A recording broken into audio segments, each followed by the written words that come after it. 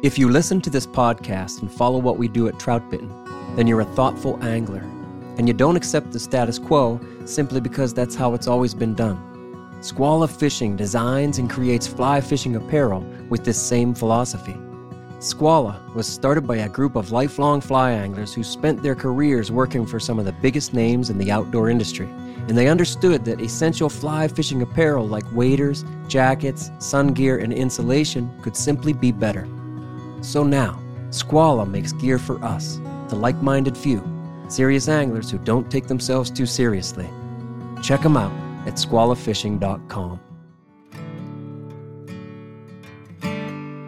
Water is essential for life, but for Orvis, it's the blood of the brand. Orvis has been the leader in fly fishing since 1856. No other brand can match the explorative and innovative spirit they bring to the water today. Everything at Orvis is about inspiring and empowering adventure and wonder in nature. Rooted in the vitality of fly fishing, fueled by passion and curiosity for the outdoors, Orvis designs and develops products and experiences, providing the knowledge and expertise to enable more meaningful moments and connections in nature. With over a century and a half of experience in the field and on the water, Orvis seeks to ignite that passion in others.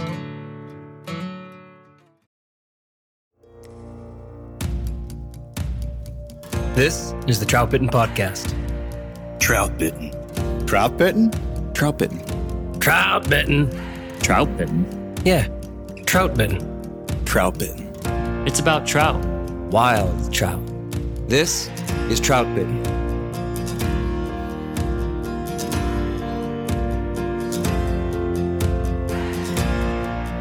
This is the Troutbitten Podcast. Thank you for tuning in.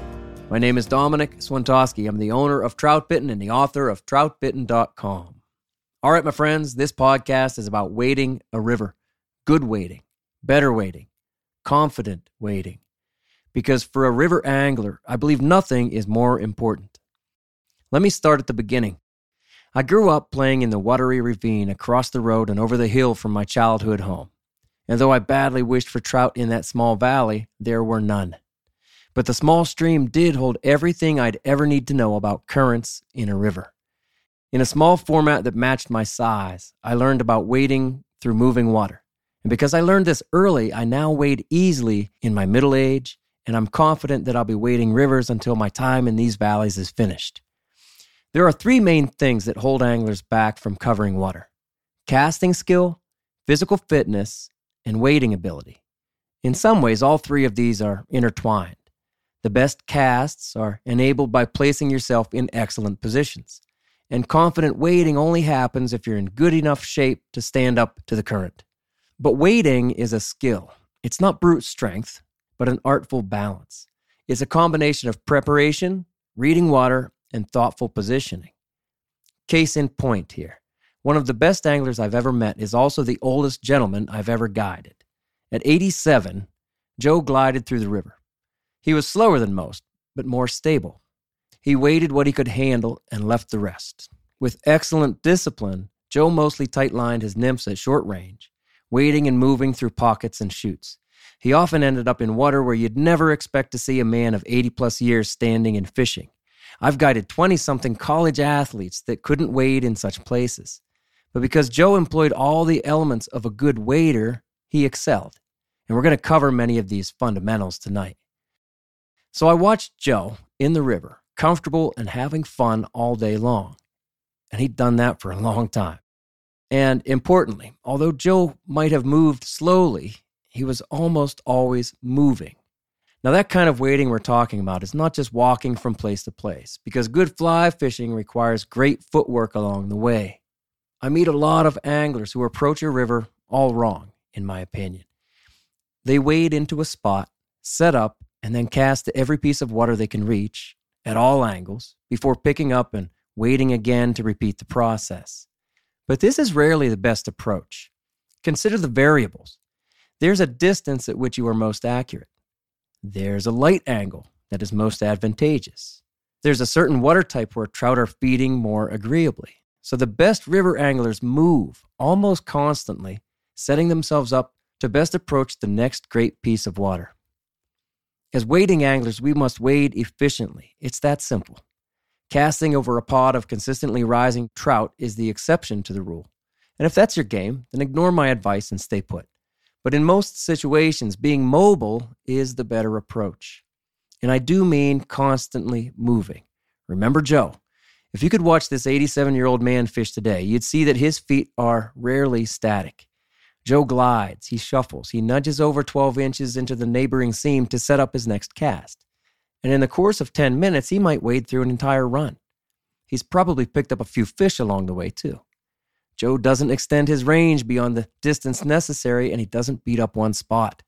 Instead, Joe's motion puts him constantly over fresh fish, and he casts at the best angles. He's honestly one of the most efficient anglers I've ever seen. If this concept of constant motion is new to you, then it will take sincere effort to break the old habits of locking your feet to the riverbed for long lengths of time. Fishing habits are harder than most to break. But good wading skills changes the game like nothing else. When you are comfortable and confident in the water, when you can easily move to the other side just because the light angles are better, the river opens up in a whole new way. So, that's what we're here to talk about tonight. The Trout Pitten guys are with me and ready to walk through some of our best wading tips.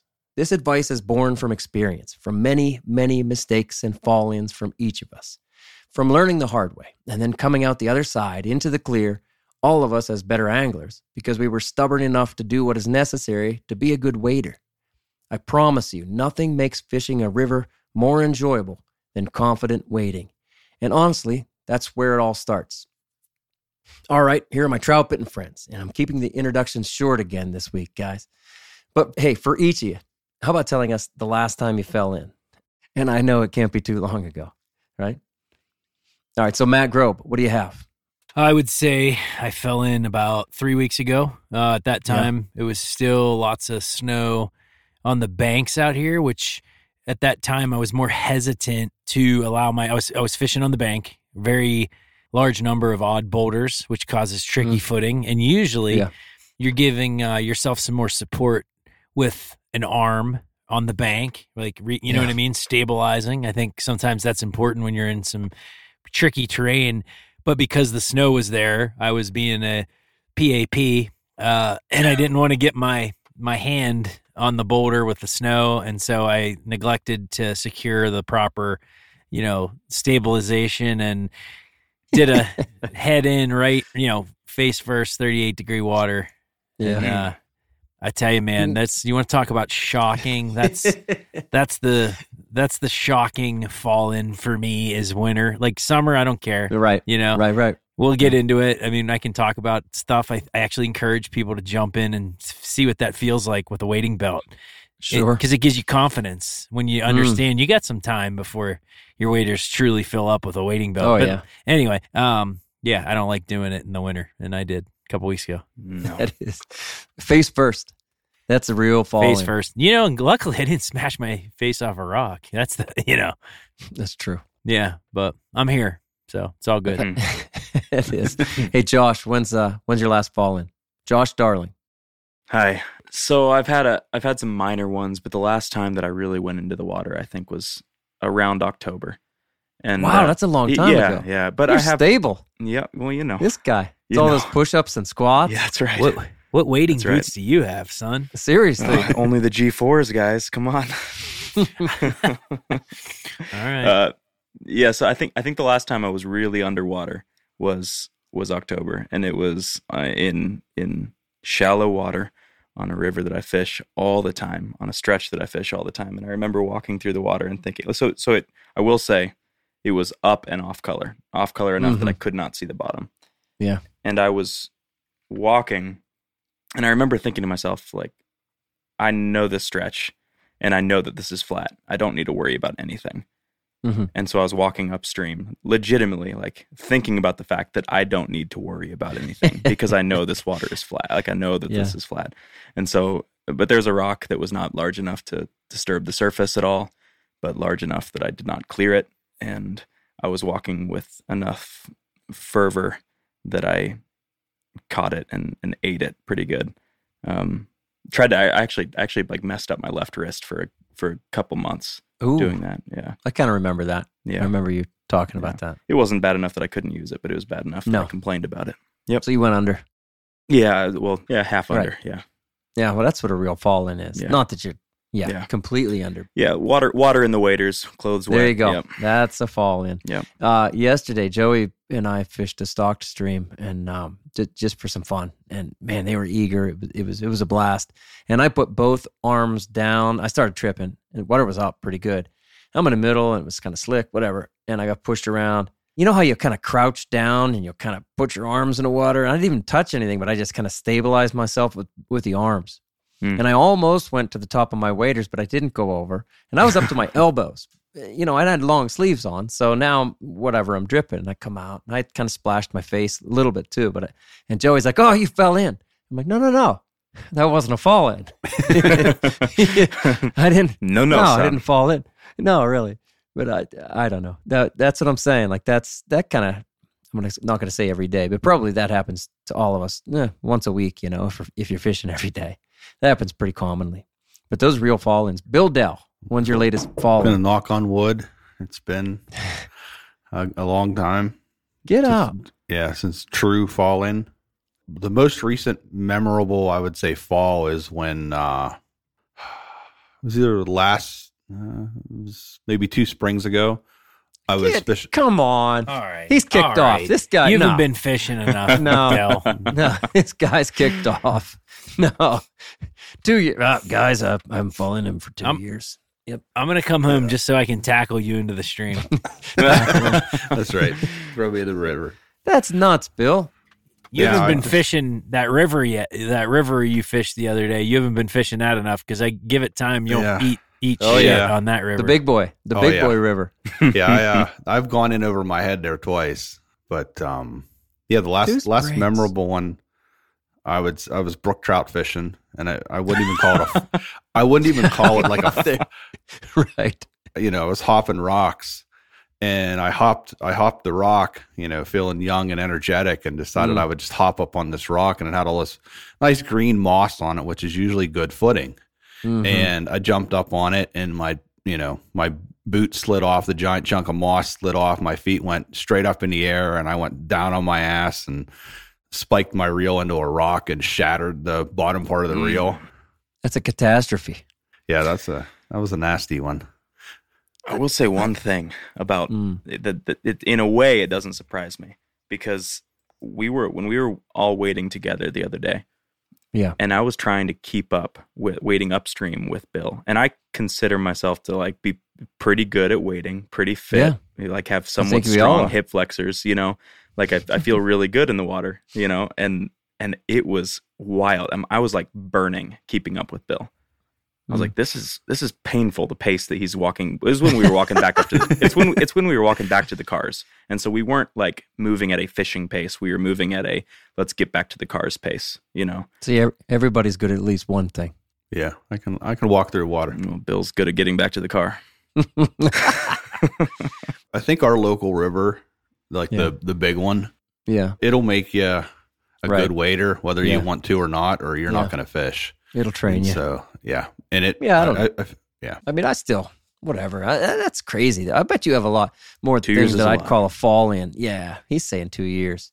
I bet there's a lot more. You have a lot more minor fall ins than that, though, right, Bill?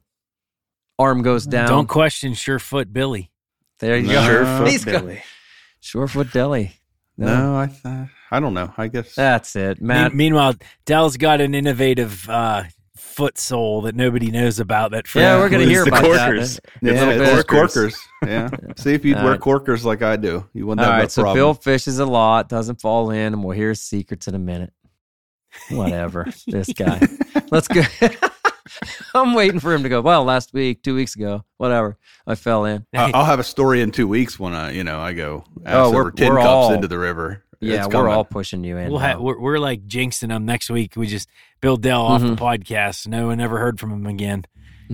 Slipped and hit his head on a rock. Yeah, I'll tell you what, I'm tripping him. Hey, let's do a question. Listener question. I chose just one that was, this is timely. This one fits right into our topic, and it came in from Rob on Instagram. Trevor's not here. He's our designated reader, but he had surgery. so he's not here. Doc had surgery. Surgery on the schnoz. Hockey fight. Yep. Anyway, Schnozzle surgery. and Austin is what? Snosh. In Sweden. Is that where he is? Austin's in Sweden? No, he's somewhere in Europe. Somewhere in Europe. Eating the only cheese real- and drinking he's wine. Yeah, he's the only real fly fisherman in PA that decided to leave during the best time to fish. In May, Austin takes a vacation. Okay, so anyway, Trevor's not here, so who's going to read it? I got it. I got it. Matt Grove with the read Let's of go. Rob's question. All right. Hey, Dom, I learned a lot on our guided trip last year, and I remember one of the things you told me was to keep moving. I feel like that approach has been really working for me because I catch more fish and cover water, as you say. But, Hey, Daddy. sorry, guys, that's my daughter. Wait, We're leaving that Oh, in. keep that in, yeah. okay. Get her closer to the mic. Did it break? Yep. Yeah. That's Let's it. say hi real quick. Okay, Let's hear. listen. These are all my friends. Okay? Say we're talking trout. This is Madison. This is Madison. Say named Yeah. after the Madison. That's all right. Say hi. Hi, Madison. Can you say Hi. hi? Nope. Nope. Okay. All right. She says that Love guy's it. missing a tooth. Yeah. Hey, shut up. Yeah. She's like, what is that guy? Okay. Yeah. Listen, I'll be back. I'll be out in a little bit, okay? We're going to watch a show. We're going to watch a show. She's like, why is dad? She found out the last year and a half. Why the hell's dad in the closet? I found him.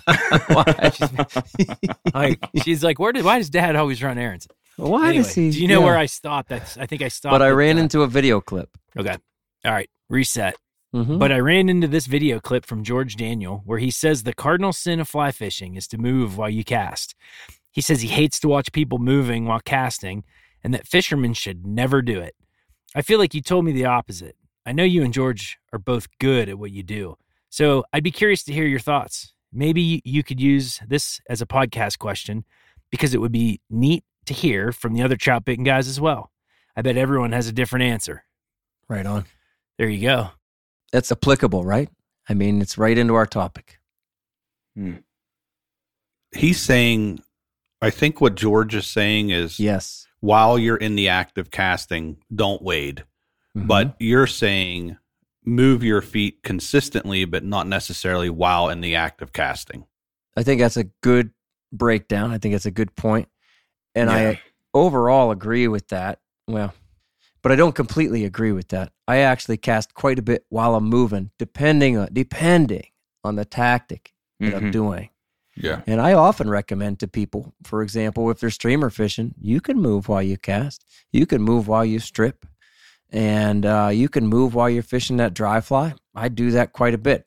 After I wrote this layout and put this question in there, I've been fishing twice. And I realized I'm doing this a lot.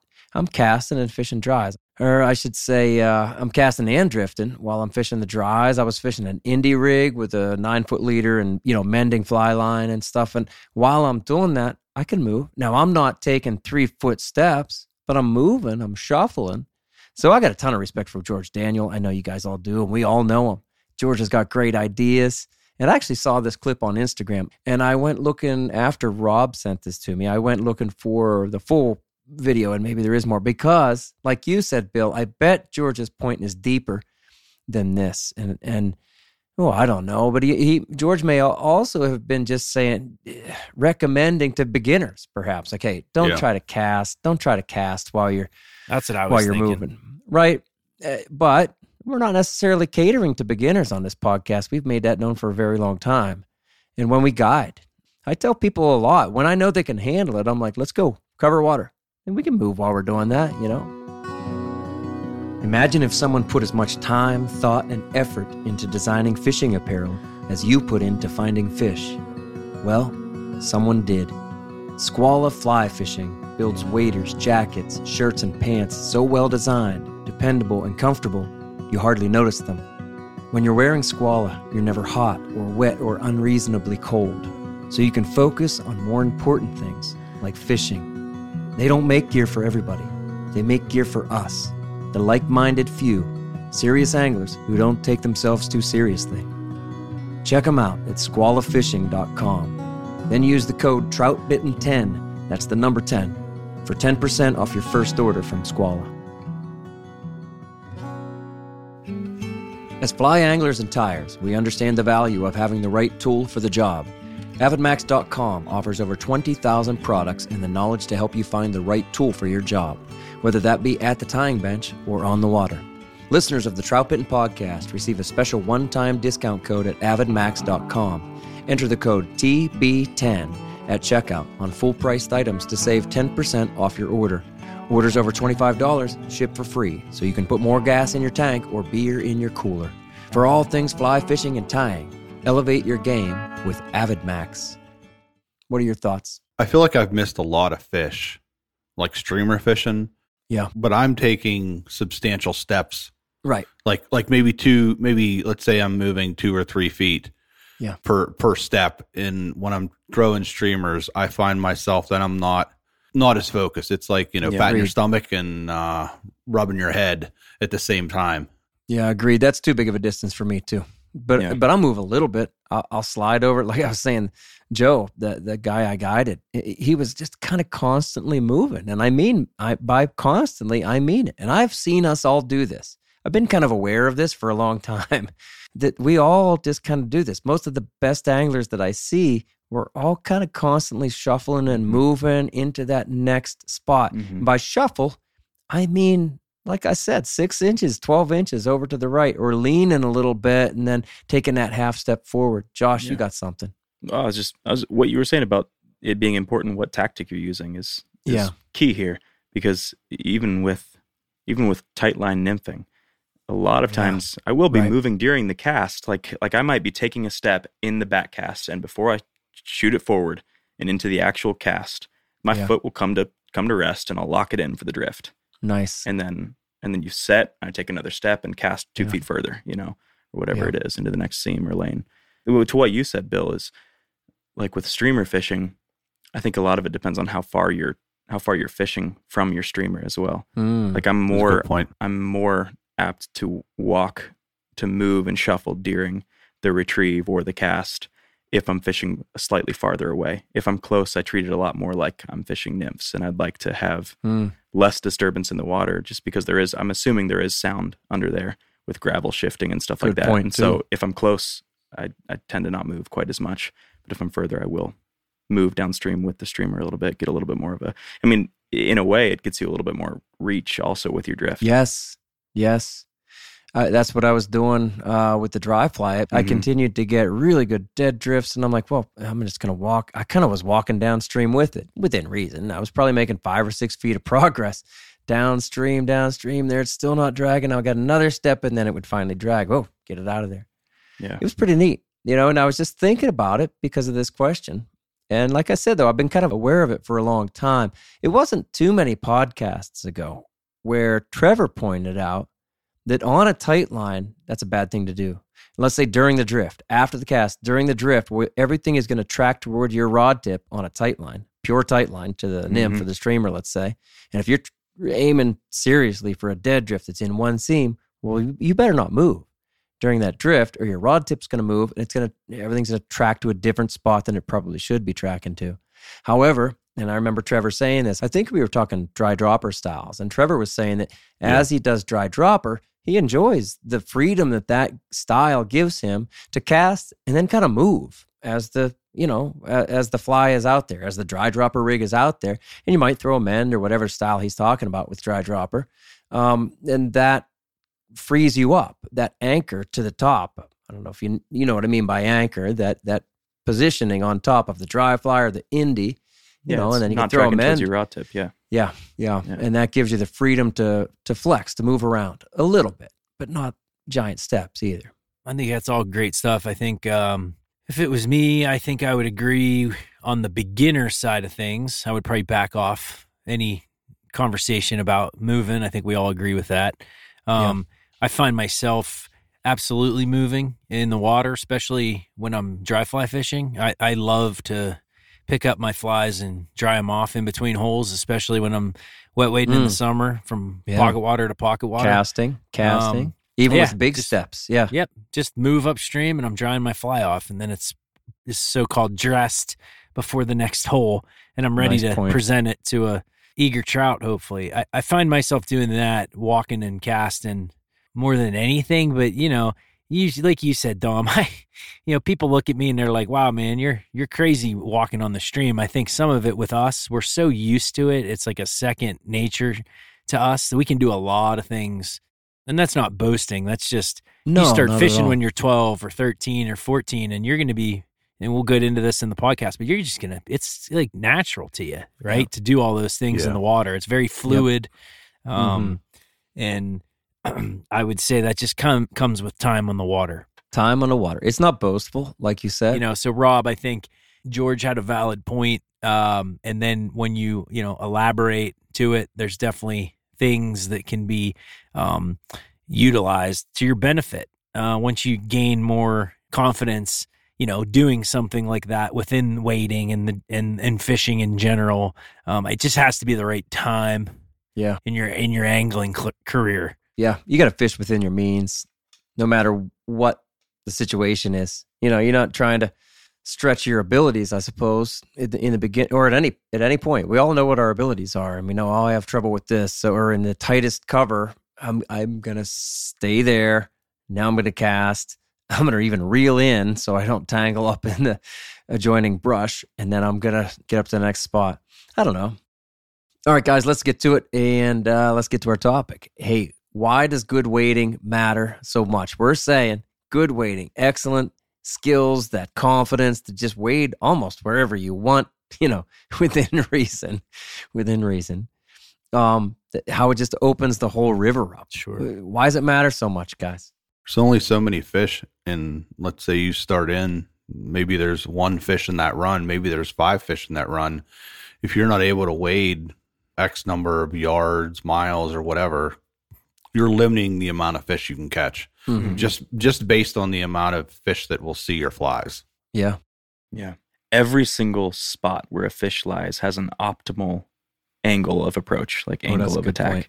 And so, which means that every single spot has a different spot that you should be standing to get the perfect presentation to that fish. Mm-hmm. And if that's the case, then you've got to stand in a lot of different places throughout a day of fishing. Yeah. There you go. Wow.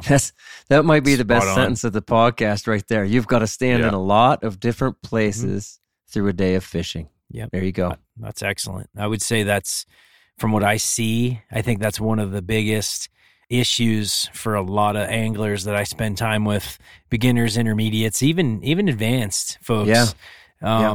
And Bill said it, man. It's like you get yourself into a really good position and chance to catch fish, which is what we're all out there to do. If you're a good wader and can get yourself into the right position, but also we say good wading, it's, it's reading the water. Like, Josh said, I mean, I can't tell you how many times you have a bad angle on a fish and it doesn't materialize. And so people don't rationalize that enough, I think, on their game, that it's like, it's hard to explain, but you guys get what I'm trying to say. It's very important to approach it right. And it all starts with waiting. Well, we understand what you're saying, Matt, but I've guided enough really good anglers to know that not everyone out there is going to understand what you're saying. People don't see it that way as much. And it's because of a limitation. It's because they look at the water and they go, well, I could stand here, but I'm not comfortable standing over there. It might not even be a conscious decision for them, but they're comfortable here. They're not comfortable 10 more feet out, or wading to the other side just to fish. Like I said, sometimes light angles are very poor from the left side. I mean, you can't see into the glare. I don't care what kind of glasses you have. You get over to the other side and you go, there we go. I can see everything. I can see into the water. I can see all the lanes. Sometimes I can see the fish. But many people, I don't know. It's just those limitations. They aren't comfortable with it. They don't have that skill. No. And it's interesting, and I kind of elaborated on it before with you ever just jump in the water? Like, if you look at most of your situations, like they're not life-threatening situations if you take a dip on most rivers, right? I'm not talking about, flood stage and all that fun stuff. I'm just talking about normal flows on your local river. Yep. I'm like, well, I've fished with, timid anglers before. I'm like, what do you think's going to happen? I mean, you're just going to get wet. So what? So like, Right. it's not gonna. It's day ruiner. Sure, in the middle of winter, it could be a day ruiner. So That's a great I'm, point. I'm skipping around a little bit, but I tell people just like in the summer, wet wade. If you're worried about it, you'd be shocked. Get a little more confidence wet wading out there in the river and beating that fear. You'd be shocked at that That's what it extra is. 6 inches is going to give you X amount of more trout in your day. That's what it is. I just came from baseball practice, Little League baseball practice, and the kids can field a ground ball when I'm just throwing it to them like 10 feet away.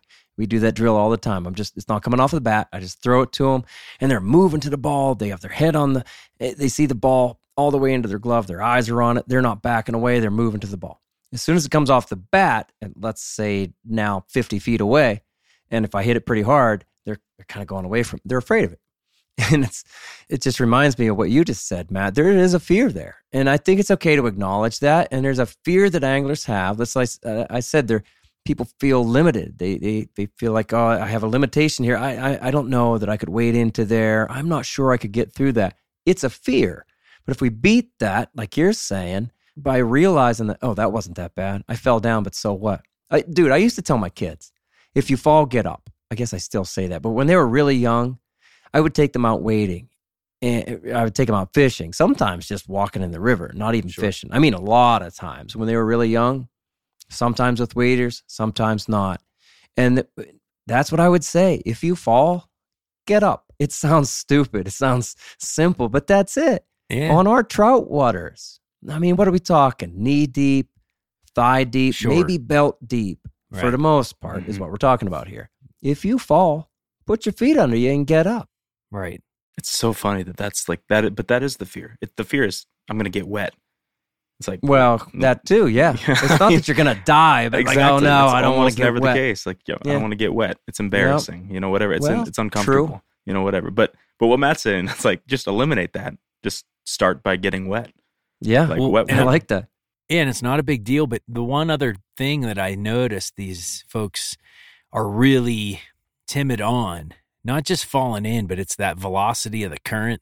And you see people, creep out to the current, right? And the reason they turn around half the time is that push, right? Yeah. And I would say just wade through it. It's like, I mean, if you look downriver, okay, and it's fast, I get it. Mm-hmm. You know, but we're talking, I'm going to say we're in the summer, right? Because it's like, it's whatever, you're wet wading, you're not. It's not cold, so you're not going to get hypothermic. Right.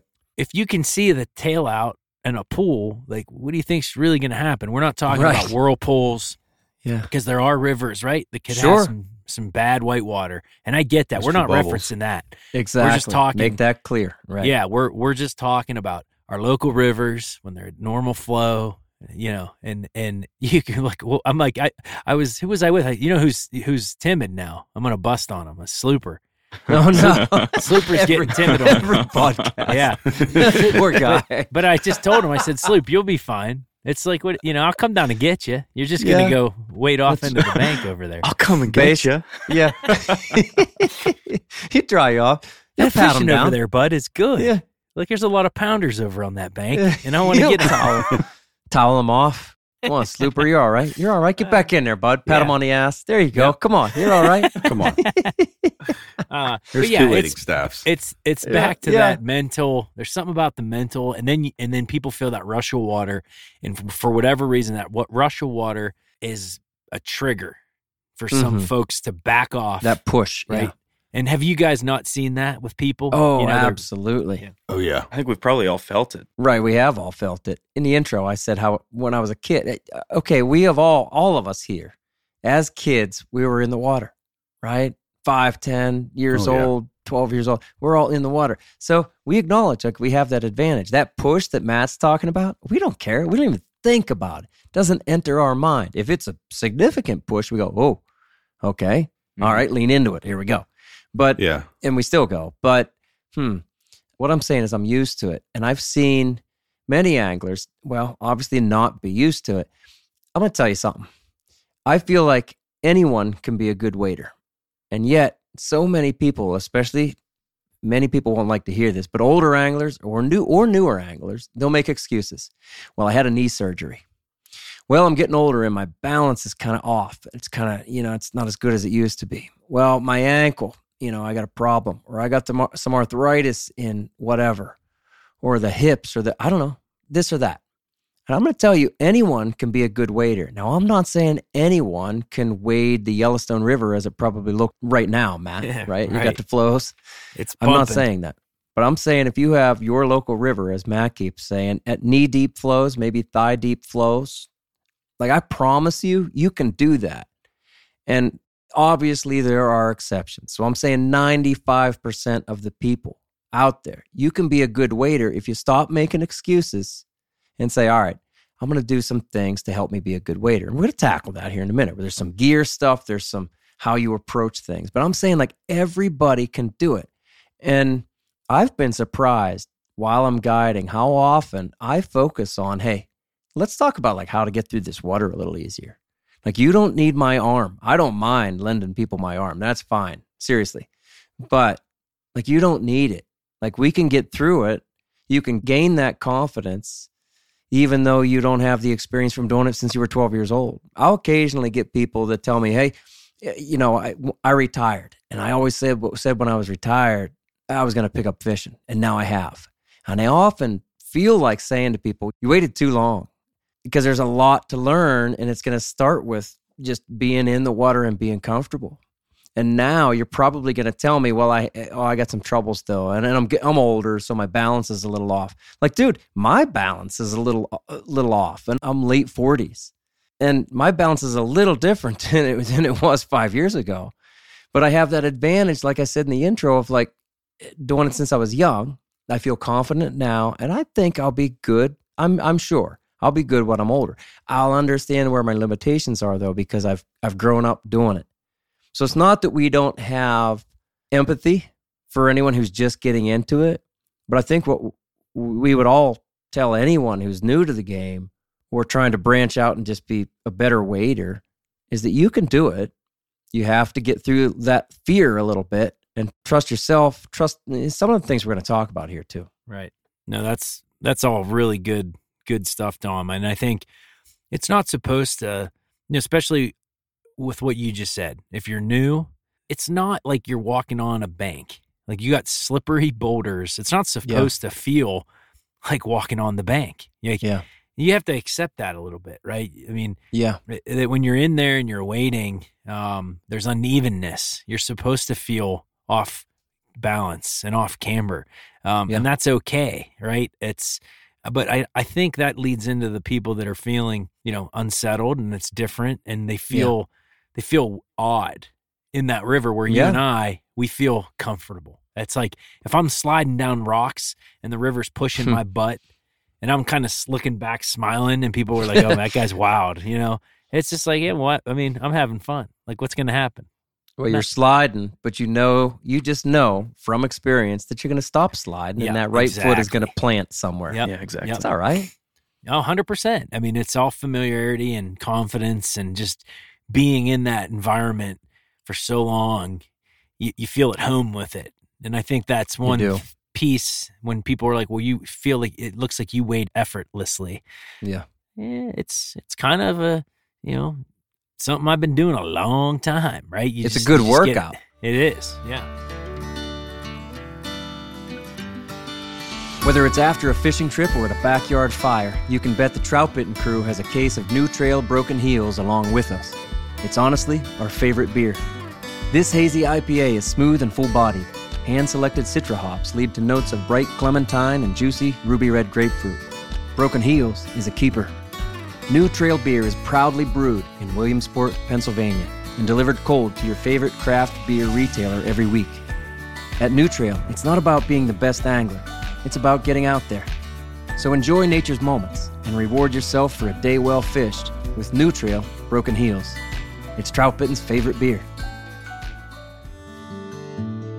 For over a decade, Smith Creek has provided innovative, high-quality fly fishing accessories designed to put your gear in easy reach, free up your hands, and keep our waters clean. For 2023, check out the all-new patented tippet holder. Each unit is individually machined from billet aluminum and anodized in 2 eye-catching colors.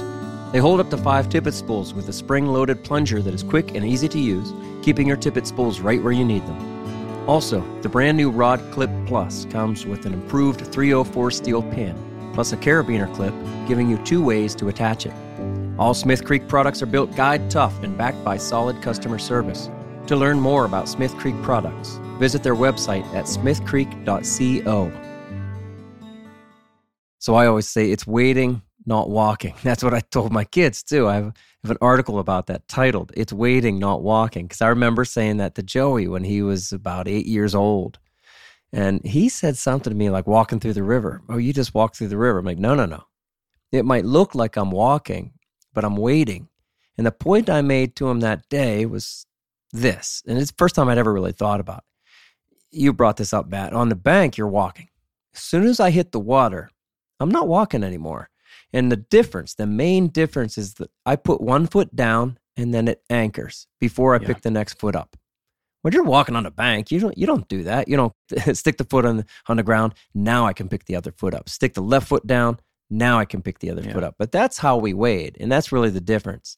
You want to feel stable before you pick up the right foot. The right foot goes down, and then you're stable, and then you can pick up the left foot.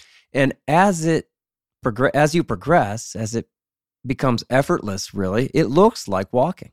Sure. And in the easiest water to wade, we're just walking. Mm-hmm. It looks like we're walking, but we're still all doing that. I'm sure of it. It's one foot down and solid, and then the other picks up. Anyway, that's the difference between wading and walking.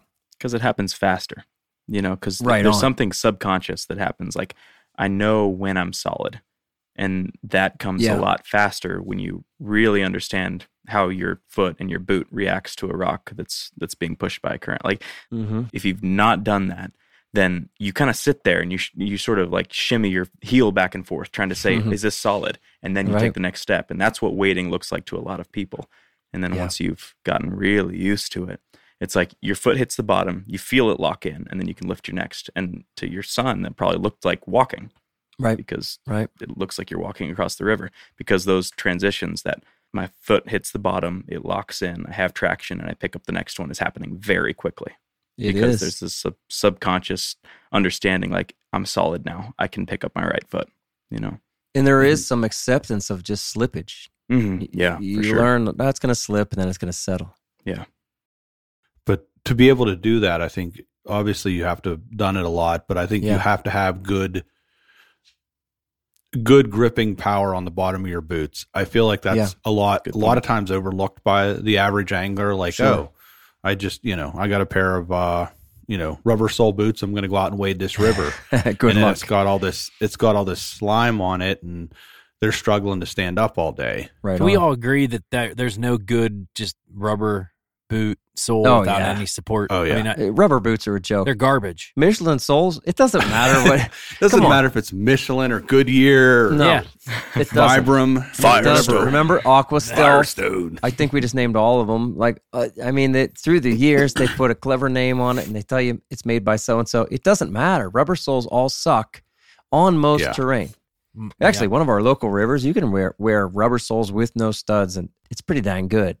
But it's the only one that I can think of. Yeah, it's mostly gravel, though. It's not a lot of rocks. Yeah.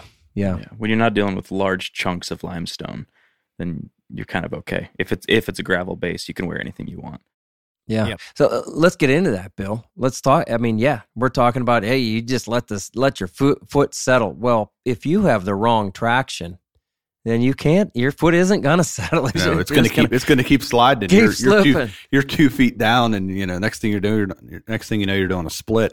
Yeah. So part of this is that confidence and experience we're talking about, and another part, obviously, is the gear. I'm gonna say quickly, I think you need good support in the boots. I'm not a big fan of whatever the lightest boots that you can buy, or let's say boots with little support. I always want boots with good support. So that, I don't know, predictable, kind of predictable the way they're going to flex. I don't want them, super flexy. It depends. For me, it depends. If I'm fishing a river that I know has a lot of big boulders, I'll fish a heavier boot. Yeah. So that if my foot does slide into a big boulder, it's not gonna take the abuse. Where if I'm fishing a brook trout stream and I'm hiking and covering maybe 7-8 miles a day, I'll take the lightest boot that I have because I know that it's I'm not going to face those big boulders. That's It's a nice more point. of just a hiking experience. That's a nice point, and when that'll cut down on the fatigue for sure. Yeah. So right now I'm wearing really, I mean, what I'd say is sort of bomb-proof, like really solid, structured shoes or Yeah. wading boots. They're the G4s. They're like a lot more than I've had in the past. Are they the ones with the new spot to put the aluminum? Yeah. Okay. Yep. All right. Yeah. I'm a G3 guy. That's why I asked. I like the Me too. G3 because I can put Me my too. own traction in. Yes. But I will say with them that I put on my own Loctite, and that has really helped. And I've not had, since I did that, I've not had any fallout it's not been that many days, maybe 40 days on the water with them. I've not had any fallout. But anyway. Tell us more though about why you like the bomb-proof. Well, I'm saying that right now I'm using the bomb-proof, but I Yeah. honestly don't know that I like them better. Well, you had because really light ones I had not too long ago. I imagine they're one of the lightest ones you can have. There's Sure. my previous pair, so Yeah. I'm going to polar opposites really. Mhm. Which is what? Which one? The older flyweight? version of the flyweight. Yeah. flyweights. Yeah, I I have love those. them. I love them, honestly. Okay. And it's not just that I love them on easy terrain streams. I really do. I think that they had enough structure for me. Structure and support. Yeah, I think they had enough. Like I wasn't moving around in them. Like I noticed that I really do notice how much heavier these ones are. Did Yeah. you put the traction think- on those flyweights? Yeah, grip studs. Bill, Yeah. you had I something. was going to say the weight. Like I don't know. As I get older, I've noticed that's a huge thing for me. Mm. Like I can fish longer if my That's wading fair. boots are lighter, Mhm. and I can cover more water. And I think it makes the wading a little bit easier. So we'll talk like the one thing Trevor and I have talked about this, like with the flyweights, or like I wear the really light corker boots. And so with those, the material's a little bit lighter. Yeah. And so when you're wading, when you kick a rock, or you can use your foot to kind of feel the rock, Yeah. where like the heavier boots, like the G3s are, there's that really solid toe up front. Mhm. And so you can't necessarily like use your foot to kind of bump and feel your way, because That's a it good kind of point. It is. it kind of deadens the your touch with your feet. And so I feel like with the lighter boots, I have more, like my feet are a little more sensitive. And so where I step, or where I kind of, if I'm in the middle of a step or whatever, like I can put my wading staff down and I can use the toe to kind of feel, okay, where's the best base to put my foot for my next step? Sure. I do think that might be what it is that I Yeah. noticed the biggest difference is that I feel it with these boots that I'm using right now that are big and have wonderful structure and are really solid, and I know aren't going to give out on my ankle or anything, and I'm not going to hurt if I hit a rock or something, if I slide into a crevice or something like that. But I don't Interesting. feel like I feel the bottom as well. Like I don't Sure. feel like I feel the angles. I don't feel like I'm using intuition and like Mhm. years of practice to feel out the bottom of the river. That's the trade-off. Yeah, I feel like I'm kind of just powering through it. I think that's like a personal preference. And Bill, you're saying you'll change boots knowing what terrain you plan to cover. Yeah. Me, I kind of always wear the same boots. I like a lot of structure. And when you say structure in a boot, people often think ankle support. That's great. Ankle support matters. But we're all saying too, we're talking about the thickness of the midsole and that Yeah. last sole, the bottom sole. Yeah. Where you can feel the bottom or you can not feel the bottom. And like personally, I prefer not feeling the bottom so much, but I acknowledge that it's kind of neat when you can. And I've had really, kind of flyweights and other really light boots. It's neat, right? I mean, I don't know that many people really think about that. Many people will just say, I really like these boots. Yeah. Mhm. Yeah. You know? I'm with you, Dom. I'm a bigger support guy. Yeah. And I feel it. I don't necessarily feel, I guess, when I'm waiting, I'm looking Yeah. where I'm going more. So I think Right. that's kind of just how I naturally move through the water, right? I'm like trying to look at the obstacles, place my foot accordingly. And maybe because of that, I'm sloppier and I need that more support just That's to bang fair. off of rocks and whatnot. You have to yeah, that's kind of, I feel like I'm just kind of just banging through the water a lot of times. Well, you just said you look, I mean, I've often told people I think polarized lenses are a real key to wading. Oh, yeah. I've had people say, well, it's not very sunny out. I don't need my sunglasses, my polarized lenses, do I? I'm like, oh, yeah. Oh. We want to see not only into the water so that we can fish better, but so that we can wade better. Bill? Yeah, when I first started guiding, I was really surprised how often people would just not wear them. Like experienced anglers would be like, oh, I don't need them.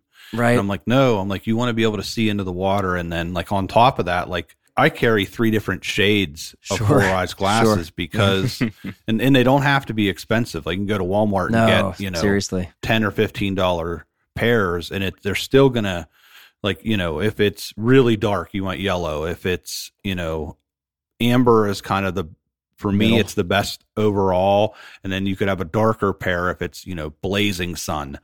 But like being able to see into the water, to cut the glare and to be able to see where the rocks are, like you may not be able to, people always think like, oh, I'm going to wear polarized glasses because I'm going to spot fish. But to me, the biggest advantage is I can spot rocks so that I don't trip over them. Yeah. Yeah. It has to do with the fishing and the wading. Oh, yeah. For sure. The presentation. Yeah. I didn't think about that. Yeah. Both. Yeah. One of the things that you just said, I think is a good point. And it's that I mean, sure, if you've got the budget, go and buy the nicest thing and go and buy, the Guide's Choice or whatever the brand that you like, their version of that is, because it's great for cutting out light coming in from other sources. But if you're trying to see where you're walking, you really don't need to go and buy the nicest thing. Yeah. Any polarization, like when you spend $200 on a pair of sunglasses, you're buying 10% better, 20% better, maybe, Agreed. Yeah. Like it's just not necessary. Like just wear something. And if it's low light, wear something more yellow tinted. Well, what Bill said there about having those 3 different lens colors, I think a lot of times people don't wear their lenses because maybe they do have the dark gray ones. And then a lot of times we fish in pretty low light conditions. And then they'll say, well, I'm not going to put those on because it cuts so much light out. Well, then go buy yourself a pair of $15 Walmart yellow polarized lenses. Anyway, you'll see in better. You're just going to see in better. You're going to see in, and like Matt said, you're going to be able to cut through the water and wade where you want because you know what's down there. That is critical. Yep. Has a lot to do with body positioning. Like whether you're wading upstream or downstream, the way we move our body through the water. You guys ever think about that? Oh yeah. Yeah, and it never occurred to me until I started guiding people and saying like, okay, like if let's say you're wading into a really fast current. Yeah. You're not going to approach it like head on, like wading straight into it. You need to turn your body and make your body as narrow as possible into that fast current, because then it's going to have less impact on you. At that point, let's say it may be fast, but it may only be like calf deep. Yeah. And so your calves really aren't all that wide for most people. And so if you're turning sideways, I don't know, Bill. Have you ever seen my calves? I know. Have you ever seen me wade a river? But yeah, if you turn your body kind of sideways, like, I don't know, when I wade, if I'm wading a fast current, I'll often turn my body sideways so that I'm not absorbing the majority of the current. For sure. And the deeper that current gets, the more impact it has on you. And so if you're standing crotch deep in a really fast run that's coming at you, if you're looking upstream at it, it's going to really push hard on you and it's going to almost knock you over, versus if you turn sideways, it's going to make that much less force on you. Yeah, and it's important to understand how that works, because I think that the natural tendency is to, when you turn sideways, because maybe you might understand like simple aerodynamics mean like turn sideways, make yourself skinny, and it's going to be better. But then people will lean. I've seen people want to lean like into the river and brace with that front foot. That's not what you want to do. When you're blocking water, when you're making yourself skinny, use your back foot that has all of the traction. Because when you block the water with your front foot, your back foot's going to be the one that settles in. So that's nice. Use that one as the one that gets all the traction. Like, don't lean into the water, lean out of it. Like lean with the current, because that's where all of your traction is. That's a good tip. I lean into it because I'm like, I guess to me, if it's really fast, I want to lean into it, because if I'm leaning on my back foot and I slip, I could go So I could go for a ride quicker. Lean into it, but lean with your back foot. Your back foot's what's gotcha. bracing you. The one that has okay. the one I that's in gotcha. the slow water. I got him. Yeah. I love that stuff. And as we're moving through and reading the water, I'm looking for gravelly areas or areas where it looks like I can get a good foothold. Or if you can't see in, if it's a little dirty, then you're feeling for that. And when you find one of those spots that are, I'm going to say, just solid, whether it's nice and gravelly or whatever, it's solid. Okay, there's your spot. And then maybe around it, whatever, you're feeling for those good footholds. And you recognize like, oh, this is tough. I got to kind of move around this. Let me get out of here. Let me move to the right. Oh, let me get in that pocket. Well, right where the fish, maybe right where I caught that last fish. And he was sitting there because the water was a little slower. Often, right under that slower water is some gravelly stuff or sediment or a little bit of sand mixed with the gravel or on top of the rock. That's often where your best footing is. So when we're wading pocket water, we're often going from pocket to pocket to pocket, not just fishing the next pocket, but often standing in a pocket that we already fished. Yep. That's another way to approach it, right? That's exactly. Just, yeah. You're fishing to a pocket, then you wade into that pocket because that pocket most likely is there's something above it, whether it's a boulder or a log or something that's obstructing it, that's causing it to be slower. And so you're when I work across the river, it's, fish the seam, wade to the seam, fish the seam, wade to the seam until you're the whole way across the river. Yeah. I love that too, because it, who knows how much this matters, but it does defend you from the sight of the fish. Say more? I missed it. Well, I just mean like when you're wading into one of those, like let's say a pocket of water is usually behind something. You are using that something to block off yourself from what you're fishing for. Yep. Keep your presence obscure. Exactly. Right on. So I love it when I can like get into one of those pockets like that and where I'm fishing for something up above it. I'm like, these fish have no idea that I'm here because it's almost like you're fishing the next level, but you're not fishing the next level, you just. And if you're fishing some really heavy runs, which I love doing, and I've seen you guys, we all seem to love wading some really heavy water. And again, sometimes it's because most people won't. For me, it's I catch some of the best fish of the year, the biggest fish of the year out of the heaviest runs. And I just love being surrounded by that water. And I also love the challenge of wading the kind of stuff. I feel like I accomplished something because I got in there. And it is, there's a challenge to it beyond the challenge of fishing that makes me feel like I got all the way to the other side. I wasn't sure I could do that at 500 CFS or 800 CFS or something. And I don't feel like at any point we're certainly not recommending anybody, don't put yourself in danger. Whatever. We are saying to kind of go beyond your comfort zone. If you feel like that, something you need to do is be a better wader, well, then go beyond your comfort zone. You're going to be driving down your local river next week and it's going to look like a landmine went off. A little danger is good for you. Just wear those little floaties on your arm that Madison was probably wearing, Matt, last summer. Right, those little yellow floaties. Oh, yeah. You could put those on when your in wrists. Doubt, just throw on your some forearms. floaties. Hey, I always said if there was a product I wanted to invent, because they have them for like avalanches, you can pull a cord and it'll blow up like a little inner tube on your back to give you breathable space. Yeah, I always wanted to do one that would just blow up. And it would be an inner tube because out here you can fish. You stay below the high water mark, fish upstream 2 miles, and just get in my tube and float back to my car. Yeah, I've always thought that something like that would be. I mean, honestly, they probably make cool. it. They do make life vests. They probably make life vests like that, and which I've thought would be really neat for floating. Just because Matt I need to wear this. Yeah, he wants to start the day as a wade angler and finish the day. He wants fly craft. He wants a fly craft to just inflate. I want my broken heels, 5x5 pack. Yeah. I want my 4-pack of broken heels, and I just want to imagine you being the guy that floats by all the anglers that, like, hey guys. But honestly, I mean, like those you can get like a personal sized inner tube that packs down real small. Yeah. Like, why not just do it and bring a little pump? You just bring like a little hand pump. There you go. Like, Matt, do it, man. That'd be Josh awesome. is coming right out. He's going to show you how to do it. People are going to be throwing rocks at me and poking holes in my inner tube. Oh yeah. Nice. So when I was young, here's a story for you. When I was young, we went to a local really big river, and my dad can't swim. He can like doggy paddle, and so he was scared to death that I would fall into this river and drowned. And so he made me wear like the little like red inner tube that you wear as a kid. Oh, and so I had to wear that the whole day around while your we waist. fished. I remember. Yeah, I remember I was so mad. I was like, Dad, I can swim. I'm not going to fall in. And so, yeah, it made me wear this bright red inner tube. That's rough. How old were you? I don't know. I was young. 16, 17, something like that. 28. Come on, Dad. Come on, Dad. I can drive. I can float. It's funny, man.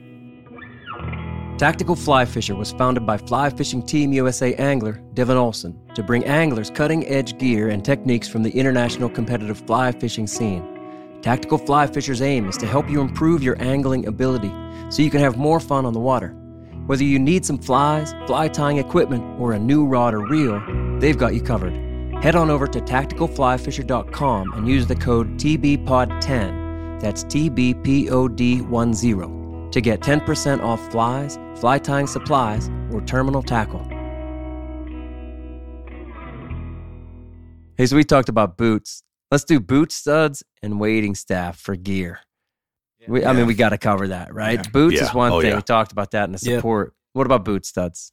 I think, Del, you mentioned it before, and I'll back you on this. I think a lot of people underestimate their current traction. Some of those studs wear out. I mean, they just get dull. Yeah. I've seen it over and over again, and people think, you pay. We all know they're expensive. Some of the cleats out there, you pay a decent amount for them. And I don't know about you, but if you're an aggressive wader, those things don't last long. I mean, whether they pop out or they get dull, you should constantly be checking that condition on your wading boots if you want to maintain an edge for grip. Personally, and I'm not, Dom, you got me on the grip stud. I've been a grip stud guy since that day, and they work really well for me. But let's be honest, right? Every stream bottom is different. So, and they don't work I don't everywhere. care. Yeah. They don't work everywhere. And I don't care. Some rivers, they're just hard to wade. They're always going to be hard to wade, right? Like there's not a magic grip for every situation. I would say what we're talking about, 70% of the time, we feel comfortable with, I'm talking on behalf of myself, in a grip stud, in my G3s, and I feel confident in that scenario. Is there stuff that it doesn't work in? Sure. Yeah. Granite. I'm so kind of surprised because you're on top of some granite sometimes, right? Yeah. And it's tough at times. The grip studs are single point tungsten carbide tips. Now there's other brands out there and, find those. Single point carbide, and they bite in real nice until you get to something that's harder than the tungsten. Right. And then they don't bite, but they slide. Right. And then you can go the opposite and go aluminum. And now there's a lot of aluminum options. And I used to, when Patagonia first came out with the bars, I was like, this is amazing. We all had them. Remember how many we around had? Here? Fantastic. I felt like Spider-Man for a while. Those were great for a while. Yeah. Right. They just wear out. Exactly. That's the trouble with the bars is as soon as they lose the edge and they start to round out too much, then you're back to, hey, this isn't very good. And you have to replace them a lot. Like you said, Matt. Yep. I think the Orvis Posi, what is it? Posi grip? Posi track, yeah. Those are decent. I like those. And they're tungsten, I think. Mm-hmm. And then they have like 4 points at the top of a very aggressive screw head. Those are cool. Sure. Guys, remember when we used to run were they cold cutters? Is that what they were called? Yeah, I still use those. Yeah, and they wear out quick. But they wear out quick, but man, they grip like nothing else, at least for a day and a half. Right. Like I do. Right. It's part of Bill's bedtime routine is replace them. Bedtime. But sure. There's a lot of good options. My favorite traction, I know you guys give me hell for it, but the Corkers felt with studs is hands down the best traction of any boot that I've ever owned. Well, and felt with studs, I would argue, is anybody's best traction if it's legal everywhere. And if it's okay for you to use it, and that's you can't. I've had those the Corkers, the felt with studs, and they're great. They're great. They really are amazing. I had LL Bean boots with felt with studs and whatever. I mean, through the years, I've had felt with studs a few times. I got away from felt when I really started getting into winter fishing because I don't like. We've talked about it stinks. You get stilts. You get snow stilts. Yeah, I won't And- wear them in the winter. That's, No. Yeah. Right. So you got to have multiple boots and whatever. And I hike so much, like you though, Bill, that I do like the traction of, well, the bankside traction of rubber. But then I Sure. like having, for me, I like those grip Yeah. studs on there too. Or Yeah. those Posi grips with the Orvis. Those are definitely one of my favorites too. I think it's also very good to mention, and I have this conversation with a lot of folks when discussing gear. The four of us currently are putting this stuff to the absolute max test you could possibly Yeah. want out of a product. And so there's listeners out there that could say, I'll get a message through Instagram like, hey, I had this Yeah. boot and I have a great time. And then it turns out they fish 5 times a year. Well, sure. Yeah. Like Yeah.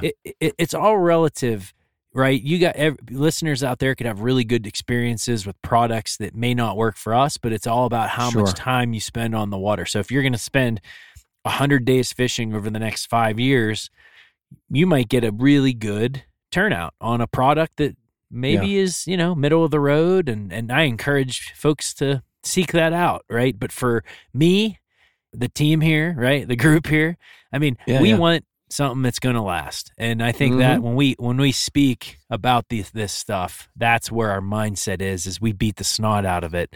And these are things that have worked for us. Yeah. That's true. Now the lightweight boots, I'm getting 50 to 60 days out of those, and I'm just they're light. They're lighter material, and so I'm taking that as okay, it's not going to last as long, but it's going to allow me to fish longer. You And get your so advantage. That's you my accept your trade out. disadvantage. Yeah. That, okay, I'm going to have to refresh those maybe twice a year Yeah. or once a year. Same thing with the studs. I mean, if you are fishing 5 days or even 15 days a year, you could get those cold cutters real cheap. And like Bill said, that's excellent traction. They're motorcycle studs, motorcycle tire Yeah. studs. And Oh, you that's can how get 'em- grip studs started also, right? Right. Grip studs is also marketed to motorcycle tires and other tires. And anyway, you can get those cold cutters and the grip studs, a pretty good price, especially because the grip studs last forever, a very long time, because they're tungsten carbide and it's single point. Anyway, I mean, there's a lot of great options, but do we all agree that you need studs in the boots? Oh yes, Yes. I that's agree. I mean, people will, as soon as I book a trip, many people have questions, even before I kind of give them my next email, which has a bunch of answers, preemptive answers to those questions. And people say, what should I bring? And Grip studs. I say studs and a weighting staff, and polarized lenses. Those are the three things Yeah. that people seem to forget or miss or think they don't need the most. So what about the weighting staff? It's a game changer. We all have one, right? We all have one. Yeah. You guys are in some of the best fishing shape of anybody that I know. I mean, Josh, you're probably the strongest person here and the most well-balanced, although Bill never falls in, so, right? It's been years. It's- It's been years for him. Years, Yeah, decades. but he doesn't fall. Once a decade, he falls in. No, but seriously, I mean, and I've written multiple articles about this, and Josh, you and I did a video on the weighting staff because I think we have a really good system for doing it. So I think we should walk through it quickly. But anyway, we're all kind of bought into either. It's very similar. We all do it in a very similar way. And I'm going to say, Matt, you are the one who got me going on a weighting staff. You fished what we called the Big Boy River. We referred to it earlier. And that river, when I would fish it with you, this is, oh my gosh, like Long 2 time decades ago. Yeah. Right. I would be like, man, this is tough. I didn't have a weighting staff. And then I had a surgery on my neck. And I was like, late 30s. I think I was 38 when I had that surgery. And Matt, do you remember I fished that river? I think it was with you. For the first time back fishing, I fished that river. And I was like, gosh. It's Baptism very- by fire. Right. And I mean, this is the first time back. And, some muscles had atrophied. Sure. I mean, seriously, anyway, so first time back from surgery, I'm like, I need a weighting staff. So I set up a broomstick and put it on a shoestring and hung it off my weighting belt and stuff. And I swear to God, seriously, that's what I did. I still have it in the garage. But I mean, I don't use it because it's a terrible weighting staff idea. I mean, anyway, I learned on that trip, like, oh, this really, really helps to have a weighting staff. And I remember seeing you, Matt, you had a good way to grab it, a good way to let it go, and then a good way to grab it again when you needed it. It didn't get in your way. The way you rigged it, I was like, that's pretty good. And then I was guiding a guy named Paul Almquist, who I saw his staff and the way he had things set up, and I went, that's really it for me. And now we all kind of do Sure. the same thing, right? Yeah, it's right there on the left hip, and it's tight, and so you don't want there to be a lot of slack when you're not using it. And that's Right. that's It's obviously tight because super of important. Yeah. So we all use the Gear Keeper? Yeah. I I think so. Yeah. I don't know what poundage you guys use, but mine's pretty heavy, and I don't mind it being that way because as soon as I let go, I know it's always gonna be right there. Even if it gets caught, it's right gonna there. be right there. Right on. So what we're talking about, you can seriously go to the Trout Pitten YouTube channel, look and search weighting staff, and you'll find it. Yeah. It's a collapsible weighting staff. It can be either retractable or collapsible. It's a trekking pole. It's not a weighting staff. To be quite honest, almost every weighting staff that the industry offers you, I think not a good choice. Often they're overbuilt. They're too heavy. We want it to be retractable with a fairly light gear keeper. Mine's 12 ounces, meaning 12 ounces of pull retracting strength. Anyway, these trekking poles, whatever, you can get 2 of them for like $35-$40. You can go a little stronger or thicker with them and maybe spend $80, Josh, for 2 of them. That's what you have, I think. Yeah. So if you buy the ones that break apart, sometimes they're a little cheaper. If you buy the telescopic ones that slide into themselves, I think that they're a little more solid. Sometimes they're a little more expensive. Right, they are. They also take up They more are. space, and so depending on how you want Yeah. to pack them, that does matter. Yes. And so pack them is important to me because I don't want a waiting staff all the time. And that's what I used to the broomstick, for example, or a ski pole or whatever. And it was always there. And I'm like, I don't want it all the time. And there's so many, like half the time out there, I don't need the waiting staff. So I collapse it or retract it. And I put it at the small of my back. You could find your own way of doing it. And when I extend it, then it's right there, like Josh said, on my left hip because I'm left-handed and I'm casting with my right. And so I can be casting and walking and wading. Because And you're I don't- right-handed, right? Because I'm right-handed. And then I'm not even thinking about the weighting staff. And then all of a sudden I start to trip and I can just reach back there, bang. I know right where it is. It's always in the exact same spot because the gear keeper, the retractor, has brought it there. It's always right there. Anyway, it stays out of your way. It's very light. It's packable. They're solid And too. They are very solid. Like, It's a third leg. I've definitely had instances where I'm like, if this That's weighting what she staff said. was not solid, get out of here. You get out of You here. get out of here. I've definitely had Okay, instances stop where it. if Get the outta weighting here. staff was not solid, I would Yeah. go over. Many times. Like there's a Yeah. lot of I put all of my balance on that sometimes, Tripod. They're solid. You should use it. I was fortunate enough to find a Sims weighting staff floating down a river Mhm. and picked it up. Luckily, it wasn't attached to a body. But he accidentally ripped the phone number off it, listeners. yeah. If found, please return to Bill Deli. dot, That's a dot. five- that's a Cut that five-figure off. discount. Some guy was fishing. I just walked up behind him and cut it and ran. He'll never catch up to you because you're the fastest waiter out there. That's right. Hip flexors. And I don't fall in. But I tell you what, that Sims weighting staff is really nice. It is. It's as light, if not maybe lighter than those trekking poles. And the one thing I like about it is I'm taller, and so it's higher, and so it does help some. I had it and it felt like it was really maybe it's a different model. I don't know what they've changed, but I had the Sims one and it felt really flexy to me. Like I really love, like I've got like one of the more nicer brands but cheaper You do models have that they make. It's like a black diamond trekking pole. Mm-hmm. That's And- what it is. And it's it is so solid. And that Sims one, I know the length, you're right.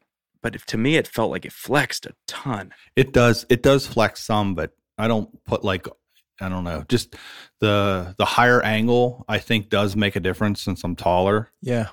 Like just being able, that higher angle just seems to help me maneuver better. They make like different lengths of those extendable ones too. Mhm. I would say like the staff itself, I think can absolutely be a personal choice. But I feel like what are almost the deal breakers to me and the inarguable things. You want a retractor that brings it all the way back to your hip, Yeah. to your belt every time. And the staff needs to be light enough for that to be able to happen with the retractor that you have. And for me, I want it to be packable because I don't want it to be a fixed length that it can't be broken down. Because I don't want when I'm walking out, I don't want it. I don't want it dragging. I hate that. just, you ever been walking out with somebody and their staff's just dragging behind them the whole time? I'm like, no, can you hold that? Yeah. And the other thing, it just gets in your way. If you don't have a way to pack it or just to have it at least retracted to your hip, then it's very much in your way, and it's gonna. That's why people don't like waiting staffs. Worse because than that. of the inefficiency of it. Yeah. So for so many years, I thought like, oh, I don't need that. I'll do that when I'm older. You know, when I'm an old guy, I'll need a staff. The staff gives anyone just that I can wade faster because I have the staff. That's the thing for me. I can wade faster. I'm more efficient. I'll get into water that I couldn't get into before. I'm surprised I did it for that many years without a staff, because as soon as I started using one, because of you, Matt, I was like, this is awesome. This is gold. And that's it. I mean, why not have it if you rig it the way we're talking about? Well, and it gives you the more confidence that we're talking about.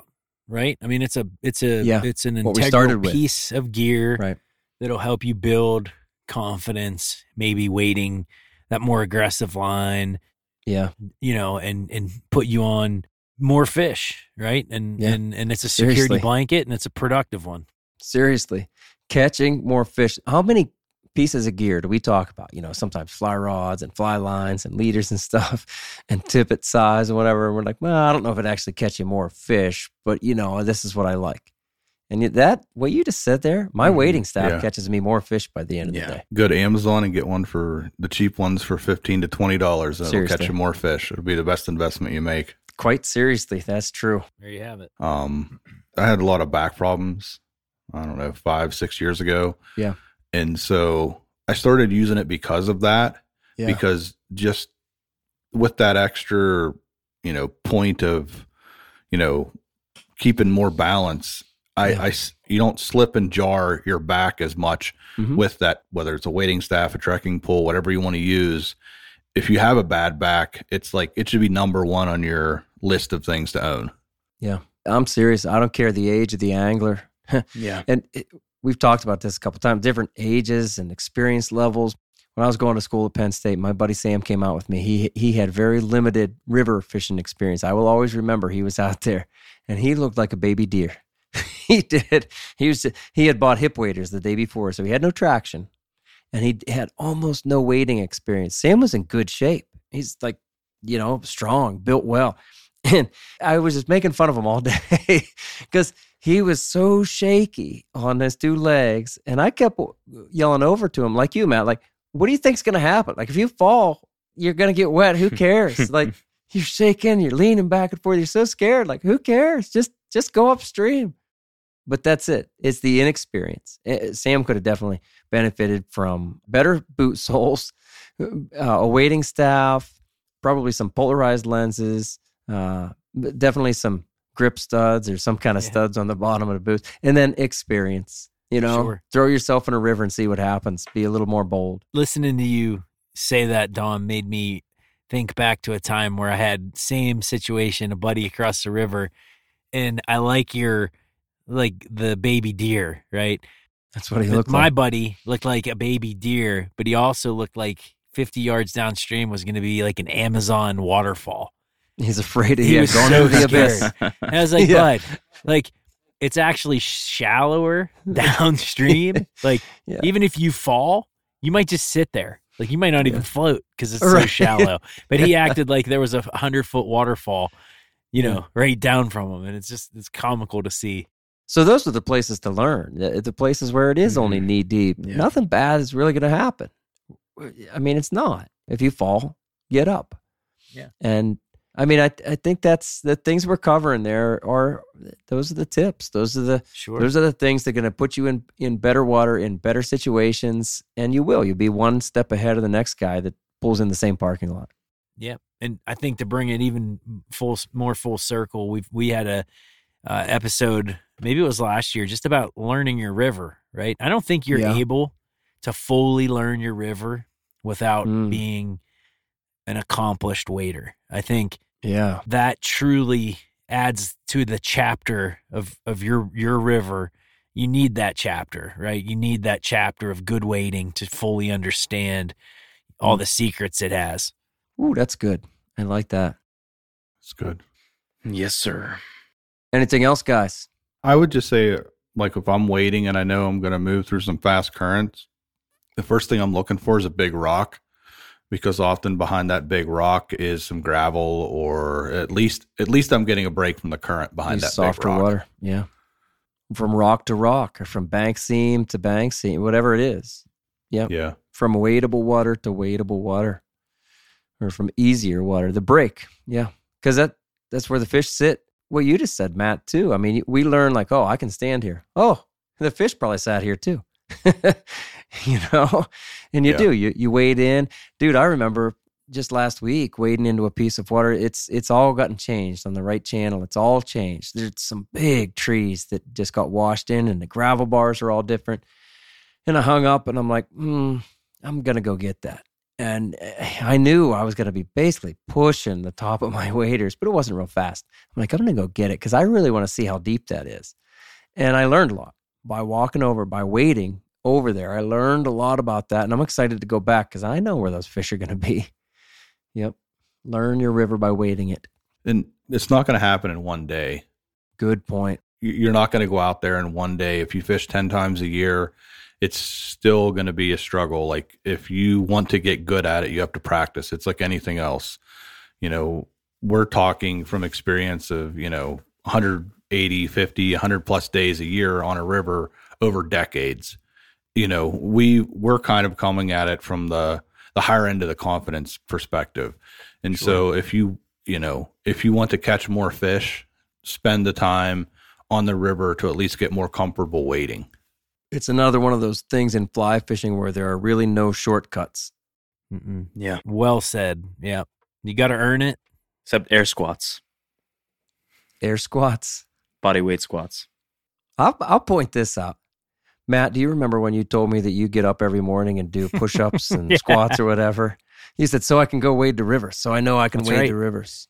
More core these days, but I think that's Bill was talking about back issues. I had back issues, along with having a strong core is really, really beneficial for the old back when you're wading aggressive. And Dom, I think you alluded to it at the beginning. I mean, there's no question that prohibits a lot of people from getting after it. Just sure. Straight up physical stuff. Yeah. Mm-hmm. And yet, I feel like you can overcome almost all of that by doing the things we're talking about. Good boots, good studs, polarized lenses, wading staff, finding the seams and the breaks and making a plan and not trying to do too much, but being disciplined. That's why I talked about Joe in the beginning. I'm serious. The guy was 87 years old, one of the best waders and fishermen that I've ever seen. I was like, he amazed me. He really did. He was there with his buddy, and his buddy was in his 50s. And Joe was remarkably better at fishing because he was so much better at wading. That's what it came down to. It was not, the conditions were not easy. And when Joe waded up there, Joe started fishing while I'm getting his buddy's rig ready or whatever. And Joe's like, well, what about that spot? I'm like, that's nice up there. But, hey, get swift up there. Be careful. Because I'm thinking, like, the guy looks older. And no, Joe goes right up there and he just caught a couple fish right away while I'm still tying knots for his buddy. And and I just watched him do it all day. It was remarkable. And it always sticks with me. I've brought that guy up many times. I've mentioned him to people who will tell me, well, I got a hip problem or a knee problem. I'm like, I understand, but you can do it. Don't let yourself believe that you can't do it. I feel like too, that's a stubbornness that I plan to have when I get older. I never want to give myself that out and say like, well, I'm 75 now. I guess my fishing days are done. I won't be able to do it. You can do it. Like, you can do it. I don't care if it's your first day fishing and you're 20 years old or it's your first day fishing and you're 75 years old. Right. You can do it. You can do it. Sure. Don't make the excuses. The reason it is difficult is not because of your age or your medical issues. It's difficult because it's new to mentally.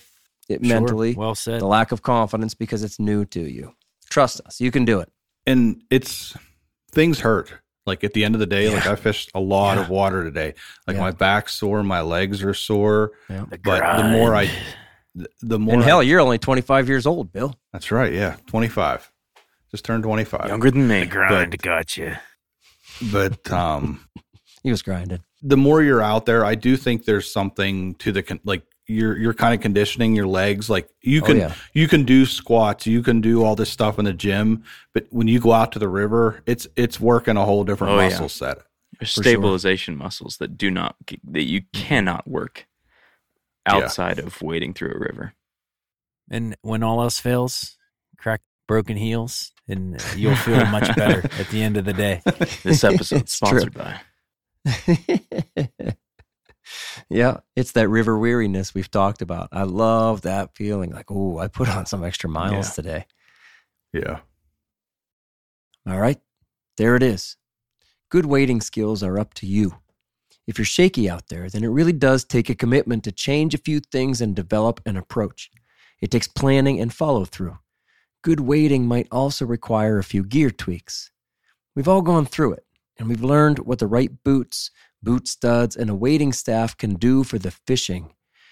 We've learned to read the water not just for the fishing opportunities, but to plan a path through the river that leads into prime lies with efficiency and minimal effort. Unless we're in a drift boat, then good wading may very well be more important than good casting or the right fly selection. So wade better, fish harder, and have more fun out there. All right, Josh, will you read us out? Heck yeah. All right, remember, the Trout Bitten Project is a free resource for all anglers. The Trout Bitten website hosts over 1,000 articles, hey now, with endless stories, commentaries, tactics, tips, and more. Find what you like through the top menu and through the search page. Navigate by way of its categories and tags, too. Be sure and find the Trout Bitten YouTube channel, currently featuring the Trout Bitten Tips series in collaboration with Wilds Media, hey now. These are short, useful, and unique tips for your fly fishing life. Thank you for listening to the Trout Bitten Podcast. Please give the show a 5-star rating on Apple Podcasts and leave a comment, because that really helps. Until next time, friends, fish hard, enjoy the day, and find your life on the water.